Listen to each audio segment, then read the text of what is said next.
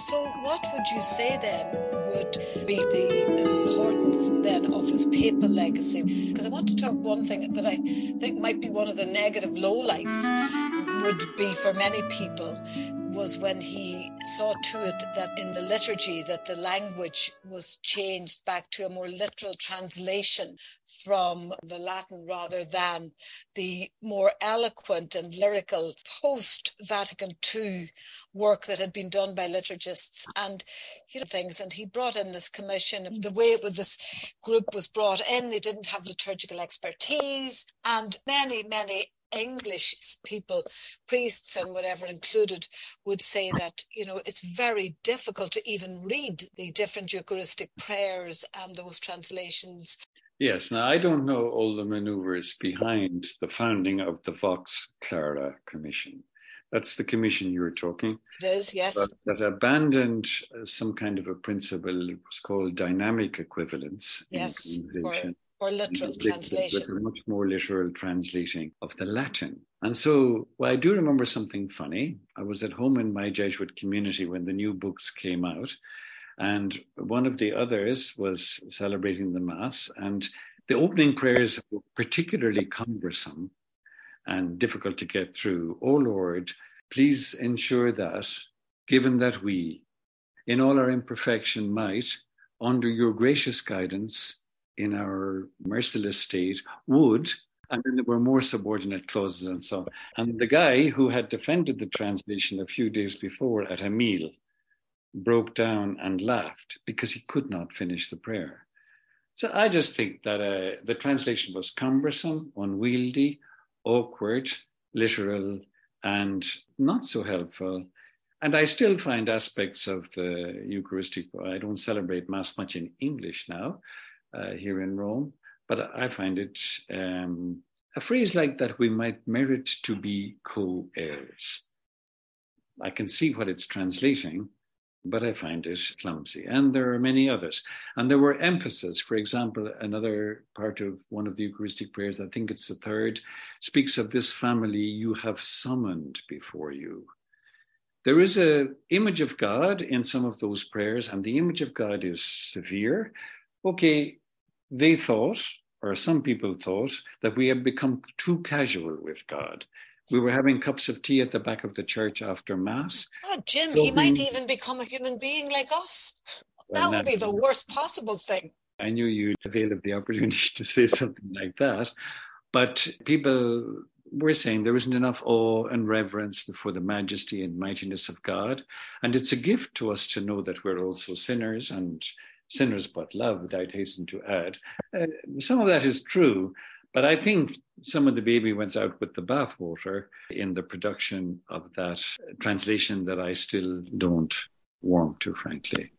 That's very interesting, actually. But the question that I think mostly I would love you to answer as a theologian is the thing about the all and the many. This is my body, this is my blood, will be shed for you and for many, so that sins may be forgiven, rather than it will be shed for you and for all. Do you know, as a theologian, was there a theological reservation being held there that not everybody would be saved? I couldn't say that there was I just don't know whether there was a strong sense that it was important to remind people. There's another place in the Eucharistic prayer when it says something like, all who have left this world in your friendship. Yeah, exactly. It is open. Obviously, nobody will be bombed into salvation. So God will not save us if we don't want to be saved. But my understanding is that God will save us even if we are very bad. If we would wish to be in the company of God, and when we meet God after death, if anything in us can correspond with the love and goodness and beauty of God, there is hope for our eternal redemption. I think that's generally the Church's teaching. So if somebody is slipping in something surreptitiously to remind people, well, salvation isn't there for the taking. It's another example of thinking that we must sharpen up God and make God more severe in case people would be too casual. Now, I don't know if those kind of motivations were behind. Many Latin scholars tell me that pro vobis et pro multis, for you and for many, in Latin, means for the one and for the all. That multis isn't to be taken to mean many in that careful way that people hearing it in English are hearing it. And I think that's true. Because the act of Jesus in his self-giving opened salvation for everybody. If not everybody avails of it, if they live lives which are totally contrary to being able to even receive the gift and possibility, that's a different thing. You know, they say, well, will everybody saved? And why doesn't theology just go ahead and say that there's nobody damned because God is merciful and saves everyone? Well, theology doesn't do that because it wants to respect human freedom. And the consequence of human freedom is that God will not impose God's own love on somebody who says no thanks. But it's an anthropological rather than an eschatological thing about torture chambers on the other side of. I'll tell you a story, though, again, which balances out the liturgical severity with another kind of attitude. You asked me about particularly Ratzinger getting old. Were there changes? And I see changes in style, changes in greater gentleness in the way things were handled, serious changes in the matter of dealing with pedophilia, and other changes too, perhaps, in the matter of dealing with theologians. But in 2006, a year after being Pope, he was in the north of Italy on holiday talking to priests from, I think Aosta was the diocese, and they were free to ask questions. And one guy got up and he said a bit sharply, look, he said, Holy Father, I have people in my parish, I never see them. They don't come, they don't give, they don't help, they don't do anything. But when it comes First Communion time, they're banging down the doors, making sure that their kid is on the First Communion list. And so that he, in his little suit, or she in her white dress, can take part in this important, for families, important event, or you could say ritual or whatever. I'm inclined to say, look, if I don't see you Sunday to Sunday to Sunday, well, maybe not. You're not really a member of the parish. And maybe it was also in relation to baptism. Why baptize people who are not actually effectively members of the community? Ratzinger's response, yeah. When I was a young priest, I would very much have shared your viewpoint. These people are not really seeking to be members of the communio of the church. But now that I am an old man, and I have become aware through my life of the almost, I've forgotten the word he used in Italian, but it was like ridiculous, the overblown, the exaggerated, the immeasurable, the beyond mercy of God. I would be inclined, he said, to answer differently. That's very interesting, isn't it? We have to give everybody a chance to grow. Yeah. You know what I mean? Yeah. He was not always the most amiable prelate, but some of those who were had their shortcomings too. And some of us priests who are more approachable and some of us priests who are less approachable.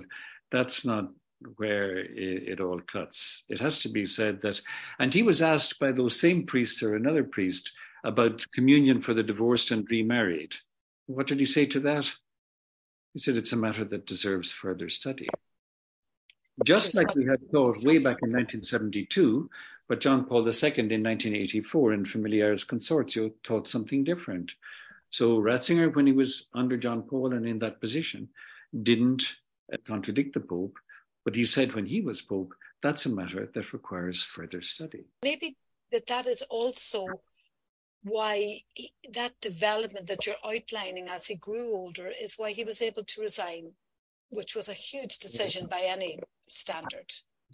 That was an ecclesial bombshell, an ecclesiological bombshell. Eugene Duffy, writing in Doctrine and Life shortly after it, spoke of it as opening up new possibilities for all future popes. I said it less well than Eugene Duffy, but I also said that he dealt with the age matter, with life offices and so on in a way that conferred new freedom. Somebody in northern Italy, a professor, said, Ratzinger, who was always giving out about relativism, has now gone and relativized the papacy. Well, I couldn't take that. So I wrote, he has not relativized the papacy, but he has relativized his own incumbency of the papacy. Ratzinger, when he saw that he didn't have the strengths, but still had the intellect to make a free decision, he saw that he didn't have the strengths to carry on at 85, same age little less than the present Pope now, he resigned. And I don't think he did it for the good of Ratzinger. I think he did it for the good of the church, because he will always do that ever since he was that 9-year-old boy. And I think that that was a huge gift to the church in terms also of demystifying the papacy a bit, and certainly demystifying the cult that can grow up around a particular pope. Ratzinger has great respect for that papacy, but with regard to himself as pope, he would say, I was not of ultimate importance. There's a lovely thing in the Introduction to Christianity, written when he was 40, where it's consistent with all that stuff about human beings not making salvation, not making church unity, but just assisting, aiding under God and so on. Ratzinger says, we are always but of penultimate importance, never ultimately important.